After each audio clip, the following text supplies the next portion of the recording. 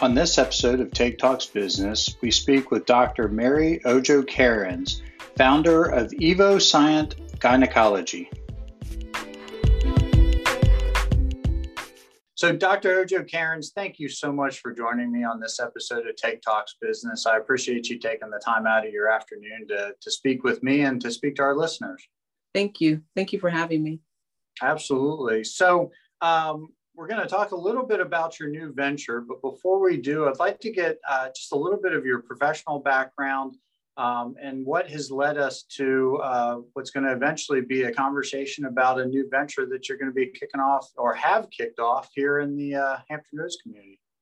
I think my professional background did influence the reason to move forward with this venture, but my personal background had also a large impact in that. Both of my parents were entrepreneurs for most of my childhood. They had an industrial janitorial business and then a secretarial business and then also a printing business in Greenville, South Carolina. And so I spent most of my formative years watching them operate their business and be members of the business community in the city that I grew up in. I would attend chamber visits or chamber events with my mom and my dad. And my first job was working in their printing business. So I had this entrepreneurial spirit within me this entire time, but also have really realized that I can express that along with my desire to work in the healthcare field and healthcare industry. So I went to Georgetown University for medical school. I did my residency at Mount Sinai in New York. And then after residency, worked a year in New York with Mount Sinai, moved to Minnesota with my husband for him to complete his fellowship or do his fellowship. And then we moved to Virginia afterwards, where he started his practice and I started my practice also. It was around 2019 that I started to feel what many in the field describe as burnout. And being pretty young, realized that, got scared by having those feelings because I always wanted to make medicine a long part of my career, have a long career in medicine. So burning out before 40 doesn't equate with that. And so I started to see how physician leaders really need to impact or should have an impact in the administrative side of medicine. And then at the end of 2019, decided to enroll in business school. My dad decided many years ago to go back to school himself and earned a PhD in business and became head of a department at South University. So I enrolled at South University for business school. And then January 2020 came along and there were some new studies that came out about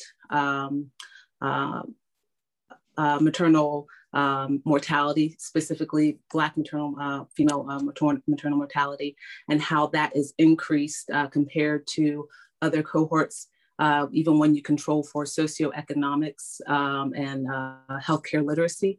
And that study really hit me because I would always in the past think, that there would be a difference based off of healthcare literacy and socioeconomics, and seeing that there is not made me really question myself on what impact am I making.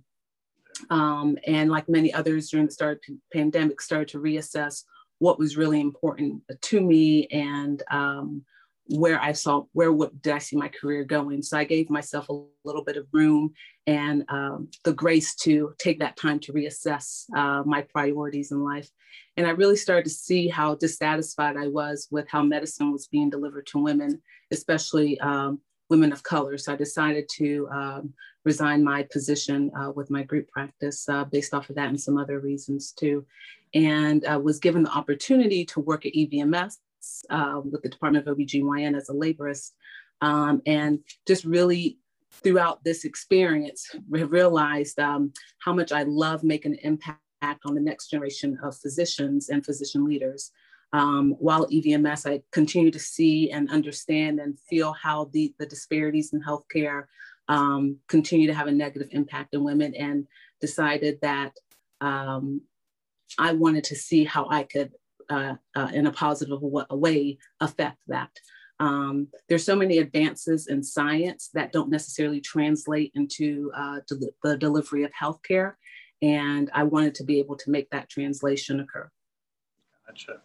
So you're in that unique position that a lot of times when I talk to business owners and entrepreneurs, it's kind of one of those, they either had the business and entrepreneur acumen, or they just simply had this passion and they had to learn them both. You really, both through education and through just who you are as a professional, have really developed both almost in a parallel fashion. So you really weren't just one or the other. You were really kind of both, which is great to hear, because it's definitely more of a unique story from that standpoint. So in doing so, the timing, I'm sure I'm not the only one that has said, we are in the middle of COVID and you've decided to start a new business. So was there any hesitation to that, or did you actually find this was actually a good time to do something like this? Well, just going back to my upbringing, my parents started their business during the 1990 recession. Okay. And so I guess just my experience starting something during tough economic times was not scary, because I saw my parents do it. Yeah, there's a lot that goes into it, and a chance that you're taking, but that never really crossed my mind. And I also think about when is it actually a really good time to open a business anyway? Yeah. For me, the opening really should be based upon the need and opportunity, and both really kind of aligned for me at the same time. The need always being present, but me feeling that pull towards that need. I was fortunate enough to be presented with an opportunity to acquire the space and goodwill of a physician, Dr. Richard Valentine, who has been in the area for over 40 years in Virginia Beach, caring for women. And he, in fact, I believe, stayed in his practice for the time that he did when many of his cohorts were retiring, based upon his dedication to his patients and the women of this area, feeling that if he retired, that they would be, and which is true, have a fewer options, more limited access to GYN care. And so upon his retiring and that space opening up, and also that the patient population being there, aligned with the need being there, the opportunity was just, for me at the time, has been a good opportunity. That's wonderful. That's awesome. So before we get into some more of the specifics about the business itself, were there any lessons learned going into this that did kind of surprise you? I mean, you had that great experience of seeing your parents go through it and some great education leading up to it, but was there anything that still ended up kind of surprising you? I don't want to say surprised, but I guess just revealed a bit more in detail. And specifically for healthcare, it would be how managed medicine works, and the impact on decision-making that occurs on the business level based off of reimbursement from payers. My hope with the practice has always been to have a practice that's open to all women. That's all women of all socioeconomic statuses, women from all insurance backgrounds, or that have all types of payers, for them to be able to come to the practice and have an experience in which they feel welcomed, comfortable, nurtured, for the environment to invoke harmony and peace, because the GYN exam is not a fun one to have. And it's one that oftentimes just brings along a lot of stress and the anticipation of being uncomfortable during the exam. And so I want women to come into the space with the environment at least affecting them in a positive way, so that it alleviates some of that stress or angst that they may feel. And so in some ways, insurers do limit that, and the ability for individuals to pay for services can limit that. And so that itself has been revealed to me more and more. And I oftentimes feel that I'm fighting against that. You know, I don't think it's fair for a person that has a private insurer compared to one that is Medicaid or government insurance to receive any difference in care, even period, whether it's just evidence-based or whether it's you're offered a glass of water while you're sitting in the waiting room and listening to nice music. You know, everyone should have that same sense of comfort, I think, and that same sense of nurturing, and I think especially for women, have that same sense of feeling special while you're at your doctor's office, while you're at your doctor's visit. And so I would say that's the thing that's been a bit more clarified for me or opened to me. Gotcha.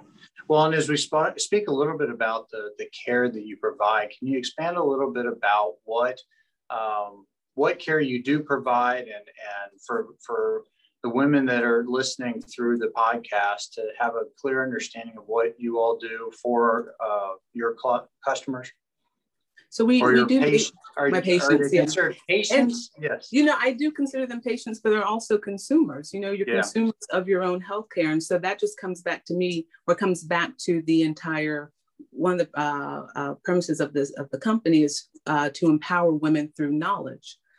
You are consuming, or you were consuming healthcare, and so then yes, you are a consumer. You're a patient too, but you're a consumer. And so, as being a consumer, you should be given the knowledge that you need to make sound choices for yourself and your family and those you love. So we provide basic GYN services, but we truly do specialize in pelvic floor dysfunction, pelvic floor care, pelvic floor physical therapy. We specialize in medical weight management for women. Just going back to a point I made earlier, translating science into healthcare delivery, that's where the name Evosient comes from, evolving science. And we really do specialize in the science of women. And so delivering specialized care for the individual's special needs and desires and just their position in life. Gotcha. That's wonderful. So you've got the business up and running. You've worked through obviously what has been a traditionally tough time just for business owners in general. So what do you see now as the future moving forward for your business? I really hope that we're really able to empower our consumers, our patients, women, to make the changes that are positive for their lives, positive for the lives of those they love. And I hope that the business is able to have a positive impact on the conversation when it comes to women's healthcare and the importance of addressing the needs of women, the unique needs of women. You know, we are very important consumers in the healthcare industry, in most industries. We're very important consumers, and oftentimes I don't feel as if our voices are really heard. So I hope that Evosient is able to affect that conversation. That's wonderful. Well, and just so before we wrap up, for anyone who is interested in reaching out, learning more about you, learning more about the services you're able to provide, what's the best way to reach you? What's the best way to connect with your team? So we have our website, www.evosientgyn.com. We also have multiple social media platforms: Twitter, Instagram, Facebook, YouTube. Twitter, we're at EVO_GYN.